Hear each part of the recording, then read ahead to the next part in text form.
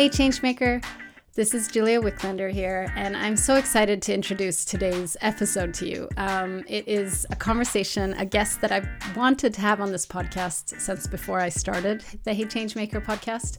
And it's a conversation that really brings transparency into the movements that are working against gender equality, human rights, and in essence, sustainability.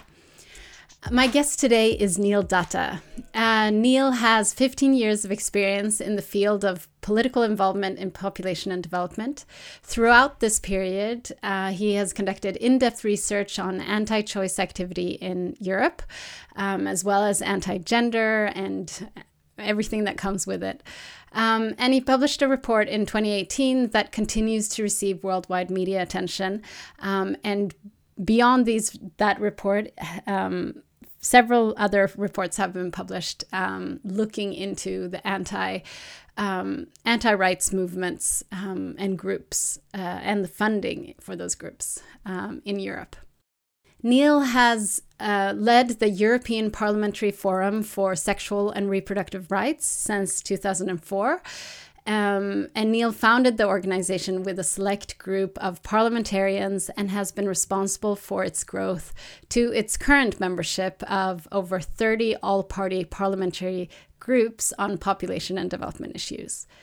Our conversation is really about the anti-gender and anti-rights movements in Europe, what they look like, where the funding for them comes from, their growth and development in recent years.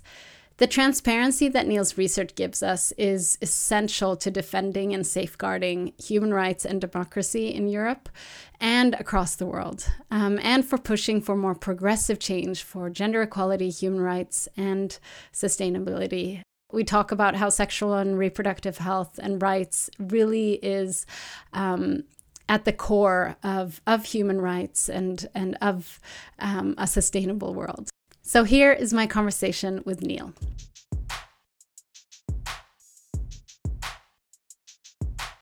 Welcome, Neil Datta, to the Hey Changemaker podcast. It's such a pleasure to have you here. It's a pleasure to be here.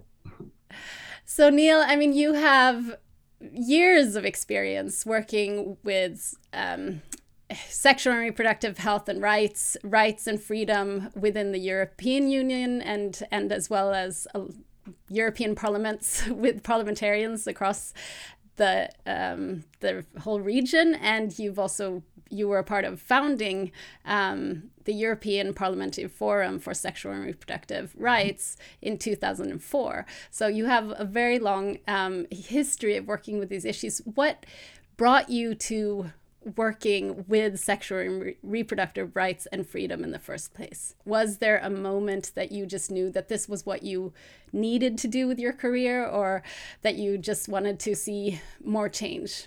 Do you have a story to share or something specific that was sort of the starting point for you? Yeah, well, I mean, I started out at IPPF European Network, so that's the International Planned Parenthood Federation, as in a position called the Parliamentary Program Coordinator, and that was way back in 1999. And I think a few things are important about that time. One is that sexual reproductive health and rights was nowhere nearly as important in Europe back then as it is now. It was really a very niche issue that not many people were involved in. But it attracted me because it had that element of human rights, and especially a very interesting area of human rights, that of sexual reproductive health and rights. And for my work specifically of politics and of improving policies and laws and legal situations. So I like that. And also I was raised in the United States, and specifically in a part of the United States where there was a lot of contestation about abortion rights. And so I think compared to a lot of other people in Europe, I came from a background where these issues were contested, not to the point that they are now today, but already back in the 1980s and 90s they were. And especially in my hometown in upstate New York, there was one organization that was quite well known back then called Operation Rescue that protested around abortion clinics. And so I thought, this is something I want to get involved in, and this is a way to be involved in this on this issue by joining IPPF. And so that's what I did. It was I think a combination of my own personal background and the complete chance that I grew up in the United States, plus being in Europe and this possibility opening up. Mm. Yeah, and it's so interesting because since 2004, the European Parliamentary Forum has worked with parliamentarians across European countries. Can you share a little bit more about the mission of the organization that you were a part of founding and also that you've been at the helm of since then? Yeah, so EPF was created back in 2004. That's when we became independent. Legally, we were created in the year 2000. And specifically back then, the idea was you have to go back to the whole origin of the ICPD, International Conference on Population and Development process of 1994. And there was always a political agenda. So that, in order to improve sexual and reproductive health and rights, you would need to improve laws and policies. And so back in 1994, there was already an Asian Parliamentarians Forum on Population and Development. And then soon after, there were created parliamentary fora in the Afro-Arab region, in the Americas. And then there was only Europe that was missing. So thinking started happening in the year 1999 to create a European forum to catch up with the other regions. And so that's when EPF was born. And the idea was really to create a platform where parliamentarians can meet, parliamentarians who want to improve sexual reproductive health and rights, exchange experiences, learn from each other, learn from experts what is needed to advance the whole situation, and also, very frankly, to make sure that there's a cross-party consensus on some of the key issues, because we did not want Europe and other parts of the world to go down the road of the United States, where the political class is very polarized on this issue, where one party is broadly supportive, another one is broadly negative on this, and then whenever you mention the word abortion, everyone in Washington D.C. goes crazy, and so we wanted to avoid that situation here. And I would say that for a big part of our more than 20-year history, we've been successful at that. Mm. That's very interesting. And I think, just as you say, sexual and reproductive health and rights and freedom is really, it's so intimate, but also so political. And I think that's the very interesting nature of working with these issues. And what we've seen in recent years in the research that you've been focused on has very much been on sort of the anti-gender and anti-rights movements that have been taking place in Europe, especially. But we've seen it across the world, but the research you've done has been focused on Europe. Can you share a little bit about sort of any common characteristics or common denominators that these anti-rights, anti-gender movements or groups that you've focused on have in Europe? What do they look like? First, anti-abortion groups have always existed in Europe. And usually, if you go back, if you look at them in their historical development, we find that when European countries liberalize their abortion laws, that's usually in the 1970s or early 80s that this has taken place.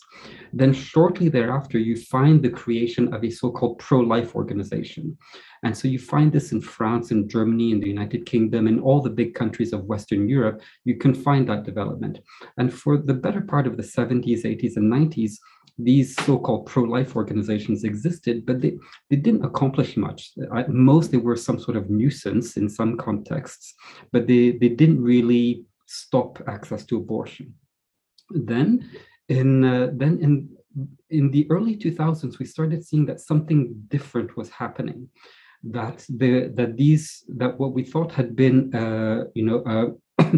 an area of contestation that had been settled and we can only progress forward, now was really coming under increased controversy.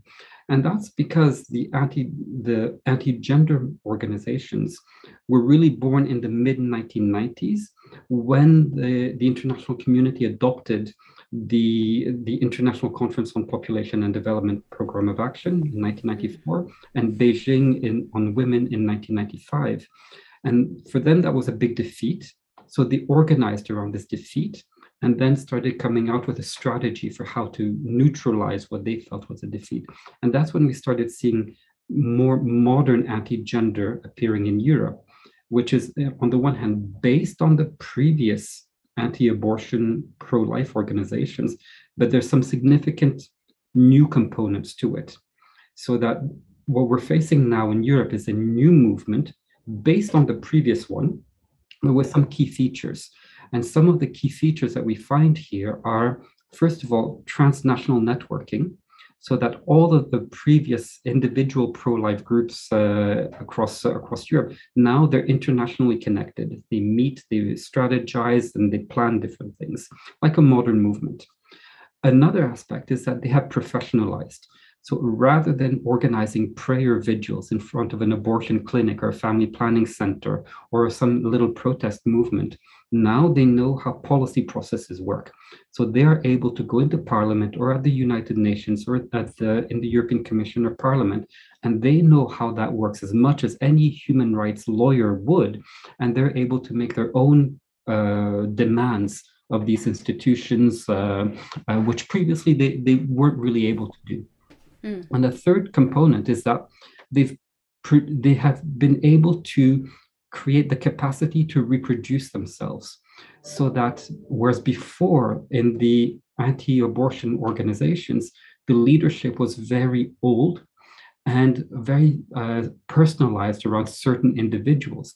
Now we've seen that they've organized advocacy academies, different institutions to build the capacity of younger generations, so that now it's not dependent upon just a few individuals.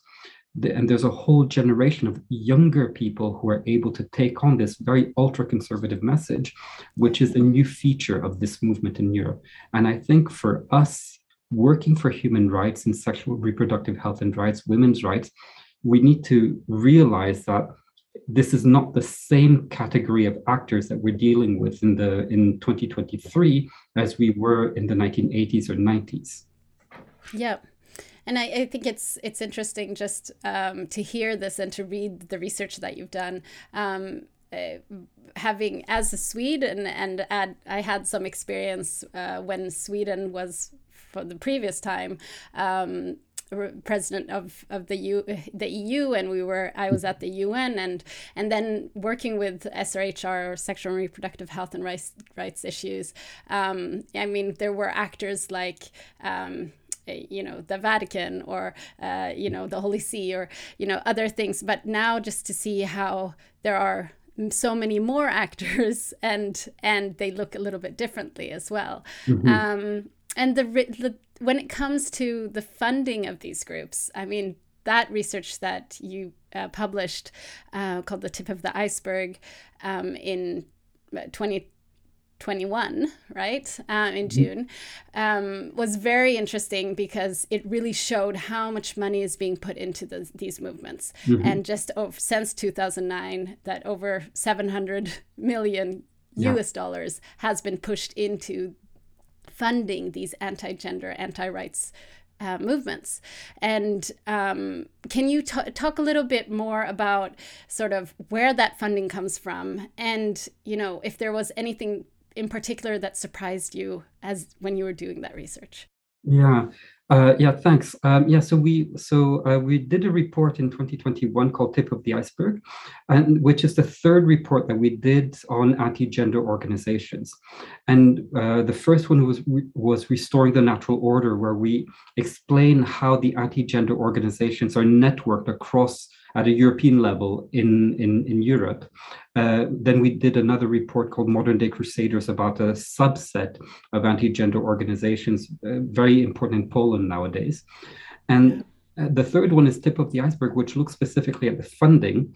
And that's mainly because after the first two reports that came out, people were saying, Neil, these are very interesting reports, but what about the money? What's the money behind these things? And there was not much information about this. So I decided that we would simply take a look at the money situation. So what I did is we identified a group of 120 anti-gender organizations active in Europe. And by Europe, I mean the big Europe, including Russia. Okay, so everyone is on the same page about the definitions. So we identified 120 organizations active at national and international level, but all present in some way in Europe. And then we just did the basic thing of tracking down their financials. So their annual reports, their audited accounts, what do they say about themselves, and then also what appears in the national media. Because what we find, given that we're in Europe, is that a lot of information is there, but it exists in linguistic, national, and cultural silos, so that the French may be familiar with who are the French conservative financiers, but aside from the French ones, people in Germany, Belgium, or Sweden may not know about this. Yeah. But the French financial backers may have European or international ambitions. So this is one handicap that we have as Europeans. So I decided to do all of this. From the 120 organizations, I was able to track down the financial information for 54 of them. So that's less than the sample size. And from that, I was able to calculate that there's 700 million at least going into these organizations over a 10-year period. So 2009 to 2018. And then further, when you break that down, you can see the geographic origin of that funding. So the first of these is the United States, which accounts for approximately 80 some million dollars out of the 700 million. That's not a big surprise. We all assumed that there was a US connection. What's interesting there is that the US connection is really concentrated in a few organizations. And these organizations are the ones who are really specialized in litigation. And so really taking issues, social issues, and then taking them through a judiciary process before the courts.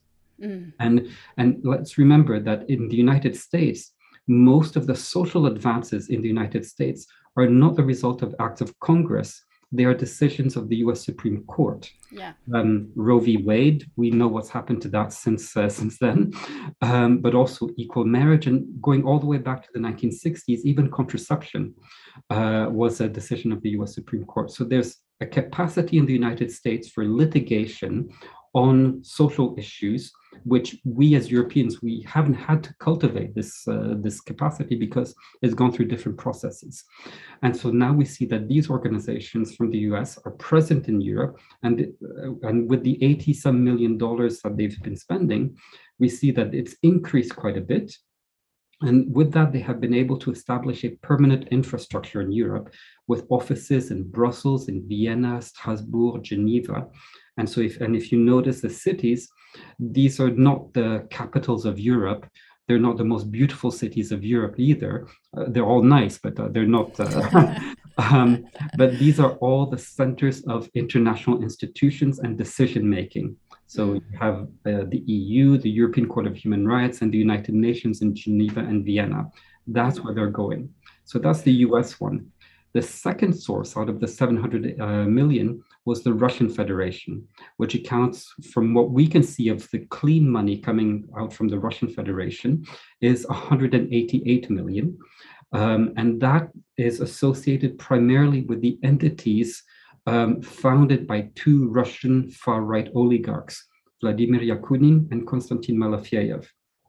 And basically, the idea behind the Russian money is to create a whole system, a whole ecosystem, where they can gradually socialize different types of Western elites onto pro-Russian ideals. And being pro-Russian for the past 10 years or so has also meant defending a very conservative vision of society, and one where Russia is a so-called core state of a Russian Orthodox Christian civilization. And so, and by doing this, it positions itself as an authentic European country, in contrast to the degenerate pro-gay EU Western Europe, which has lost its way and turned its back on real European values, according to them. And so you have a whole set of different think tanks, foundations, media outlets, etc., which involve different Western elites. And then have them gradually agree on two Russian ideas. And so since the Russian aggression in Ukraine, this has taken quite a bit of a hit, but we can still see some of the elites that were associated with these think tanks in Western countries coming out with sort of pro-Russian, pro-Putin positions in relation to the war in Ukraine. And we see this appearing quite regularly on television in Germany, in France, and in Italy, even now. Yeah. Another aspect of Russian funding has been dark money going to far-right political parties in Europe, which then these far-right political parties then take positions which are against LGBT rights, against women's rights or abortion rights. And we see this very clearly with the links with the Rassemblement National in France, La Lega. For example, I myself was at a meeting in St. Petersburg back when it was okay to go to Russia in 2014 or 15. And it was meant to be the Eurasian Women's Summit. And so a big summit on women. But it was not at all about women's rights, as I saw when I was there. It was really about promoting a traditional view of women. And one of the keynote speakers at that time was an Italian parliamentarian from a very small political party called Fratelli d'Italia. And now this woman who was a keynote speaker at this Russian event in St. Petersburg, is now Prime Minister of Italy. It's Giorgia Meloni. Yeah. And so you can see how they've been able to socialize people to this.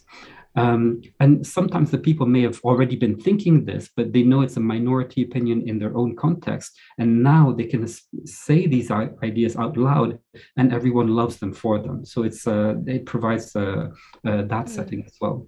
The third area of funding, and that's the biggest one, is Europe itself. Out of the 700 million, it's over 430 million that comes from European sources itself, which should not be surprising because we are as affluent as the Americans in Europe, and we're more affluent than the Russians. So we have money to devote to these things. And what we find is that the anti-gender movement in Europe, they're able to tap into our own economic and social elites. So we find big corporations or the founders of big corporations or influential people within the big corporations involved in funding these. So that, for example, the founder of El Corte Inglés in Spain, if you've ever been to Spain and you've been to a Spanish department store, you've probably been to El Corte Inglés. And they're one of the big sponsors behind one of the anti-gender organizations in Spain, which is active internationally. Another subgroup is Europe's former aristocracy. We find princes, princesses, duchesses, dukes, duchesses involved in many of these organizations. And in fact, there's a few foundations in Germany based around former aristocrats which fund anti-abortion activism in Germany and around Europe. Another source of funding is public sector. So we find that that regions, cities, and even governments, states fund anti-gender activism in various ways. And so the source from Europe really accounts for the largest amount. And that's the thing that we probably need to spend a lot more time figuring that one out. It's really interesting.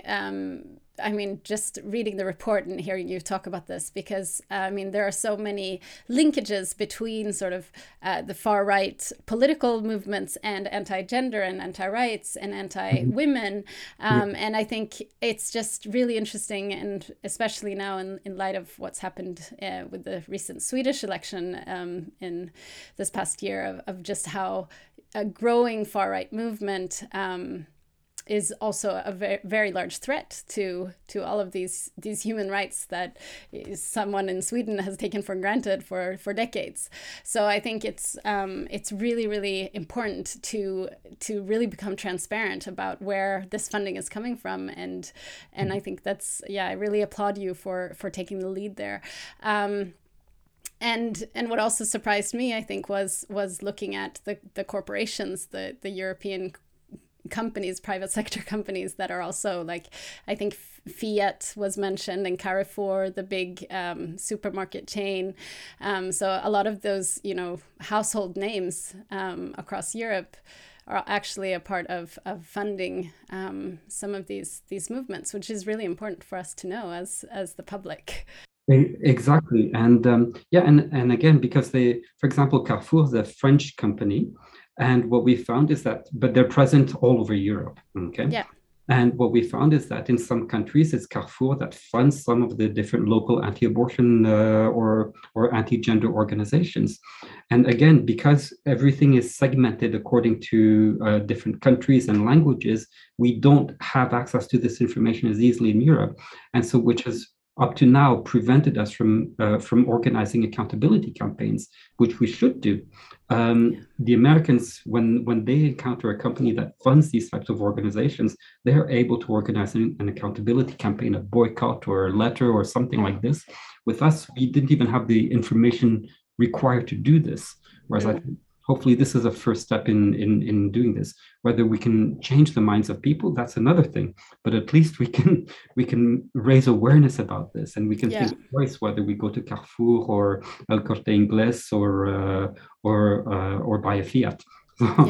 Yeah. Oh, absolutely. I think it's just as important as in the climate movement to hold people responsible, right? And we just don't, without this knowledge, it's difficult to do. So it's so important to get that out there.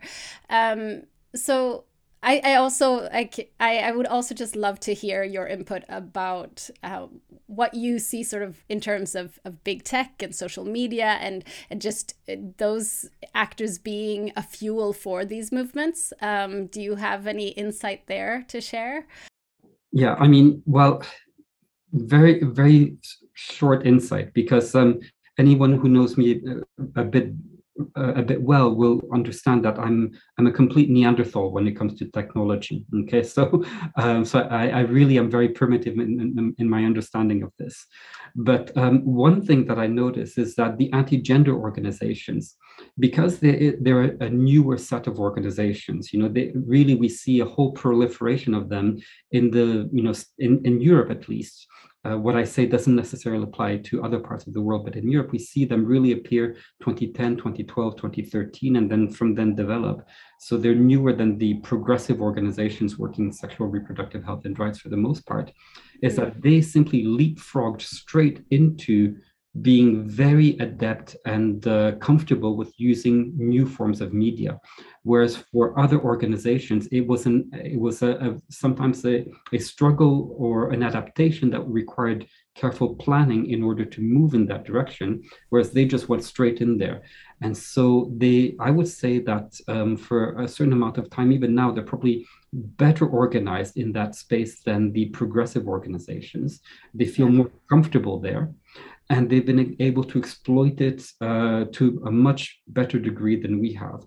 I mean, there's one organization called, well, I won't say their name, but there's one organization that's been able to, it was created in 2012, 2013 with funding sources from all of the different, the three sectors that I've mentioned.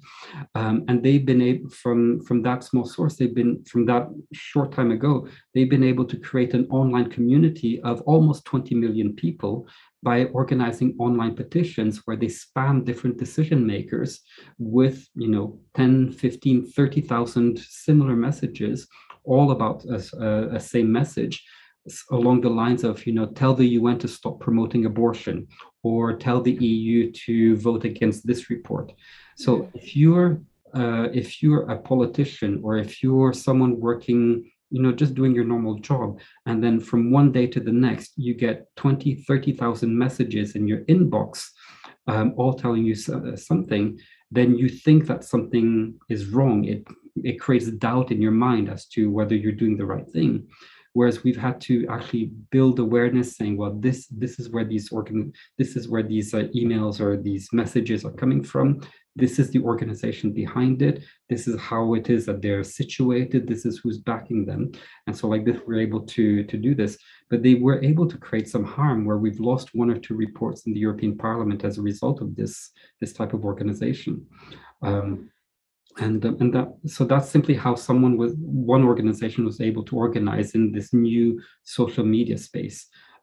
We've also heard some others about being able to do more interesting explorative things, perhaps with different financial resources, so that the numbers I provided, the 700 million, that's really the most transparent numbers that can be found.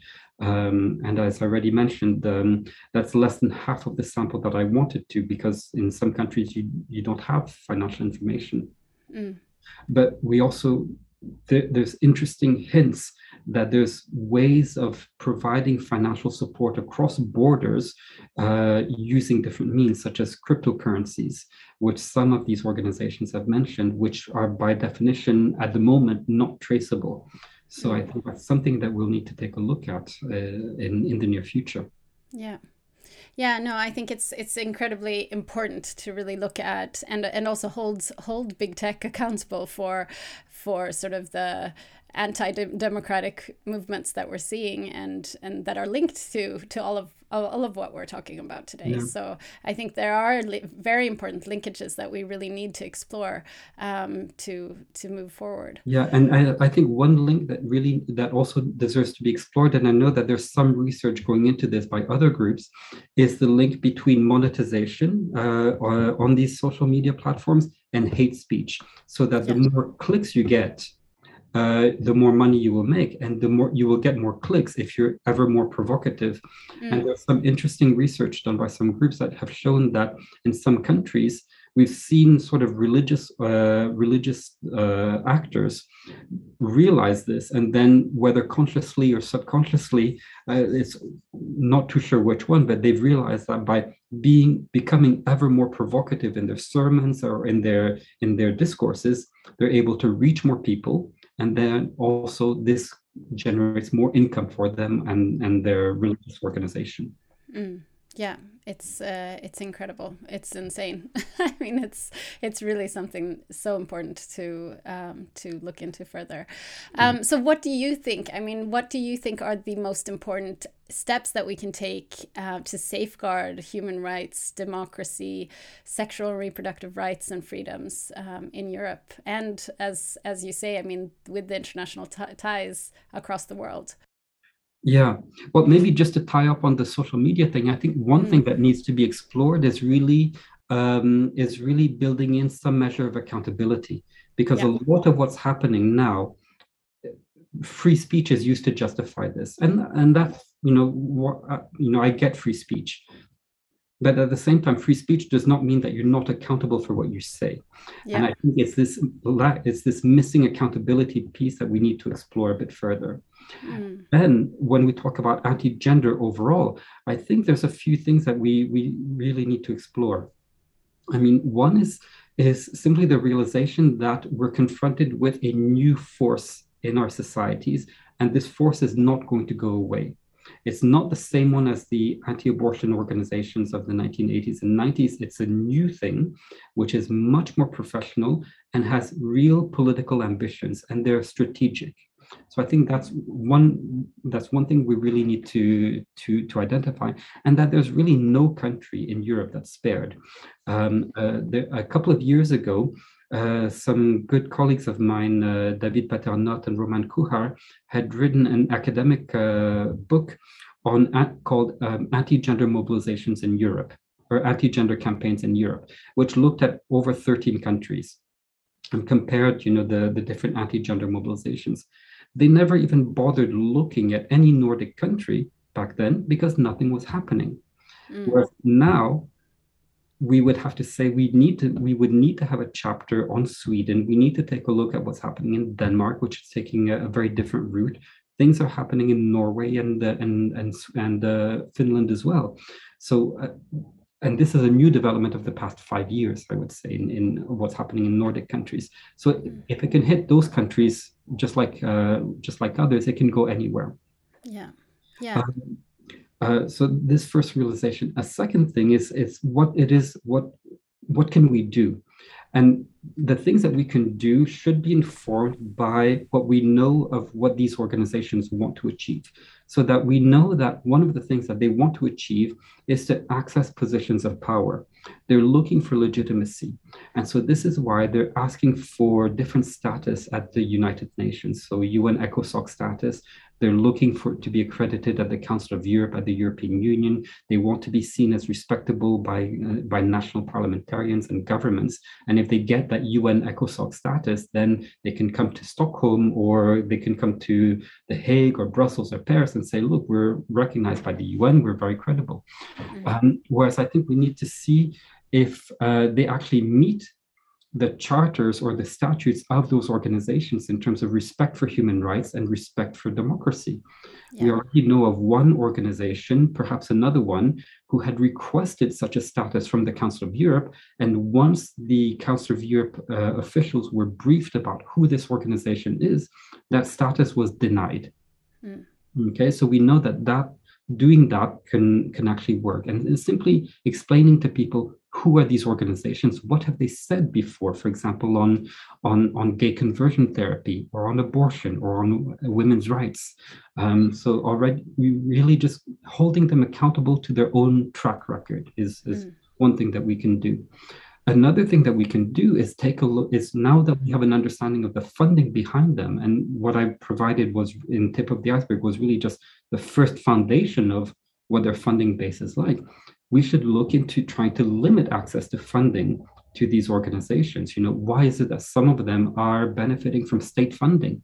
Why, you know, or organize accountability campaigns? And similarly, we should look into promoting and providing funding towards progressive organizations, especially in some parts of Europe, which have been starved of funding, especially since they joined the European Union, most of them in 2004. So that there is a relationship between the growth of anti-human rights organizations, particularly in Eastern Europe, with the entry into the EU. And when the new member states entered the EU, all the civil society groups in those countries became ineligible for international funding from the Swedish government, from the British, the French, the German government. And so I think that's something that we need to take a look at as well. And what an unintended consequence of EU membership has been for civil society, especially in Eastern Europe. And then, I mean, there's a certain number of other things that we can do. We know their strategies, okay? Like this petition organization that I mentioned. So when we know that there's something coming up, we can brief the different policymakers and civil society and media about what is likely to happen, so that like this, it doesn't necessarily scare anyone. The way I explain it is usually, imagine that you have a magician in front of you. If you in advance are explained how the magician will perform his or her trick, then when the magician performs the trick, it loses most of the magic. You know exactly where the dove is hidden. It doesn't come as a surprise that, you know, that the dove comes out or that something appears or disappears. So I think these are some very practical things that we can do, but it requires a certain study of the anti-gender organizations, and then a way of delivering this in such a way so that it's understandable to decision makers, but I would say media, civil society, and also society at large, so that they realize what's happening as well. Yeah, and it's difficult without the knowledge. So I think I really appreciate that, and just from my personal experience.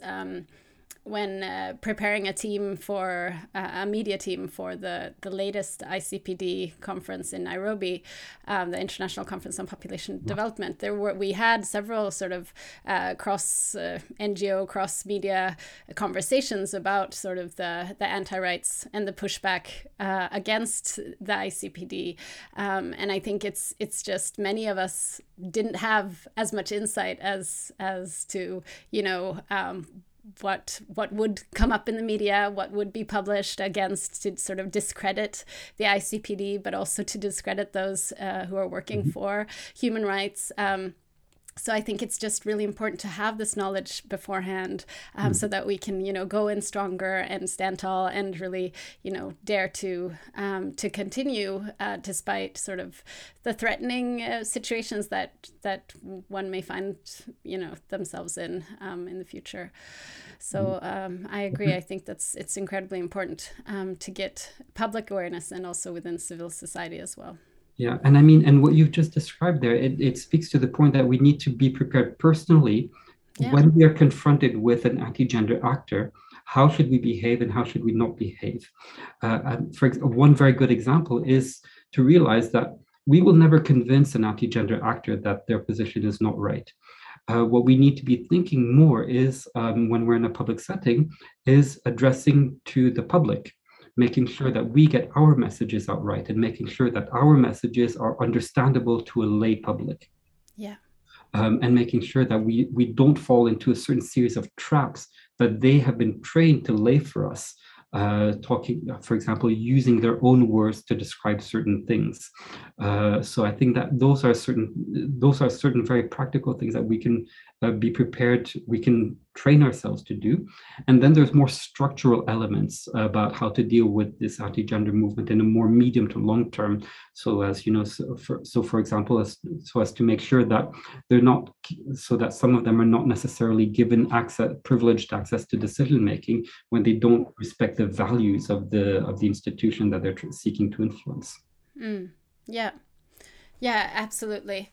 And I think as well, going back to our conversation about social media, is also that to realize that a lot of us are speaking to our own community, and it's very siloed because of all the algorithms and because of how it works. Yeah. So really being, getting out of our comfort zone and moving into spaces where perhaps we're not, only in that siloed community can be really important to start sort of moving elsewhere and moving into other spaces as well.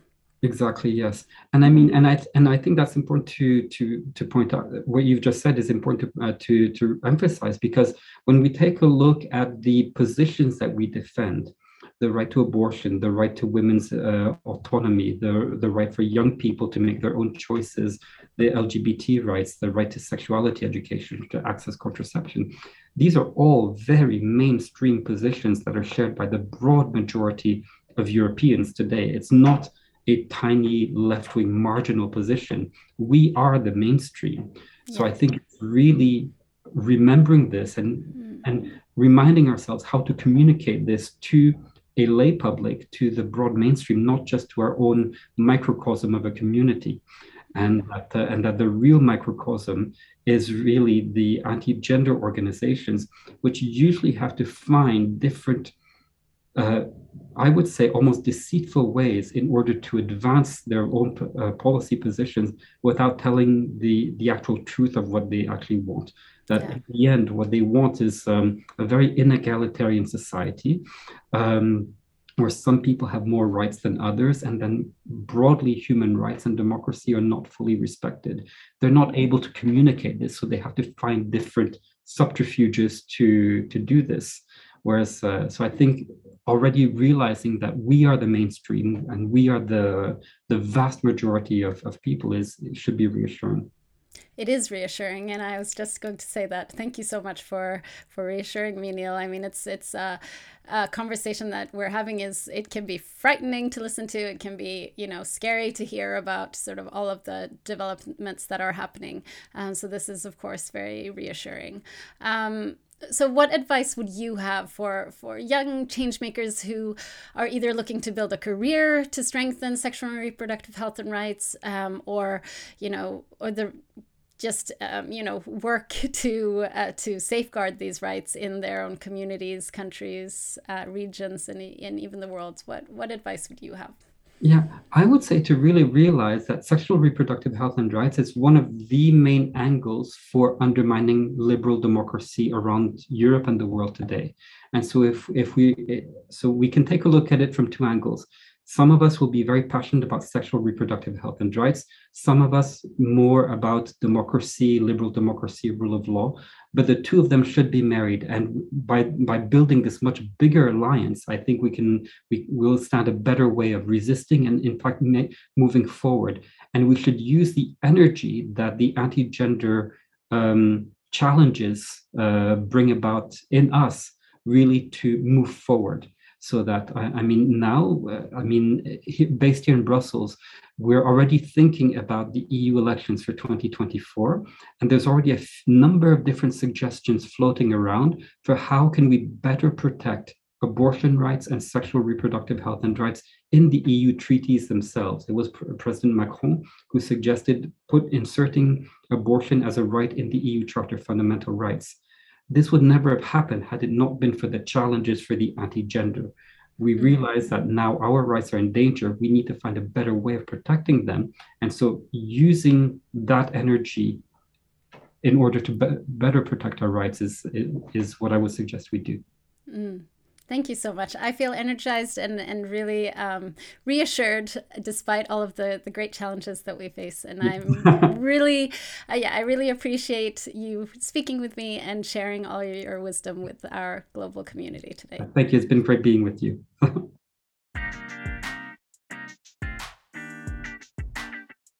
If you're interested in reading the reports published by the European Parliamentary Forum for Sexual and Reproductive Rights, go to epfweb.org and you can find all of them, including the most recent one called The Tip of the Iceberg, that really looks into the funding of anti-gender groups across Europe.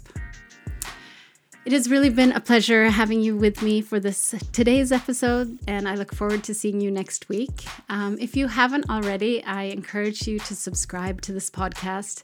Whether you want to receive emails in your inbox, you can go to girlsglobe.org/changemaker, or if you just want to get notifications and have it at the top of your favorite podcast app, go to your podcast app and subscribe to the podcast. And if you enjoyed this episode and found it informative and important as we work together to strengthen gender equality and human rights, I really encourage you to share it with a few friends.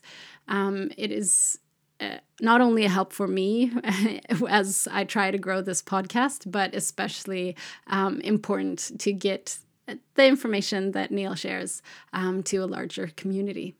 So I encourage you to share this podcast with a friend or two, colleagues that may enjoy it too. And until next time, I just want to remind you how important you are and how much I appreciate you.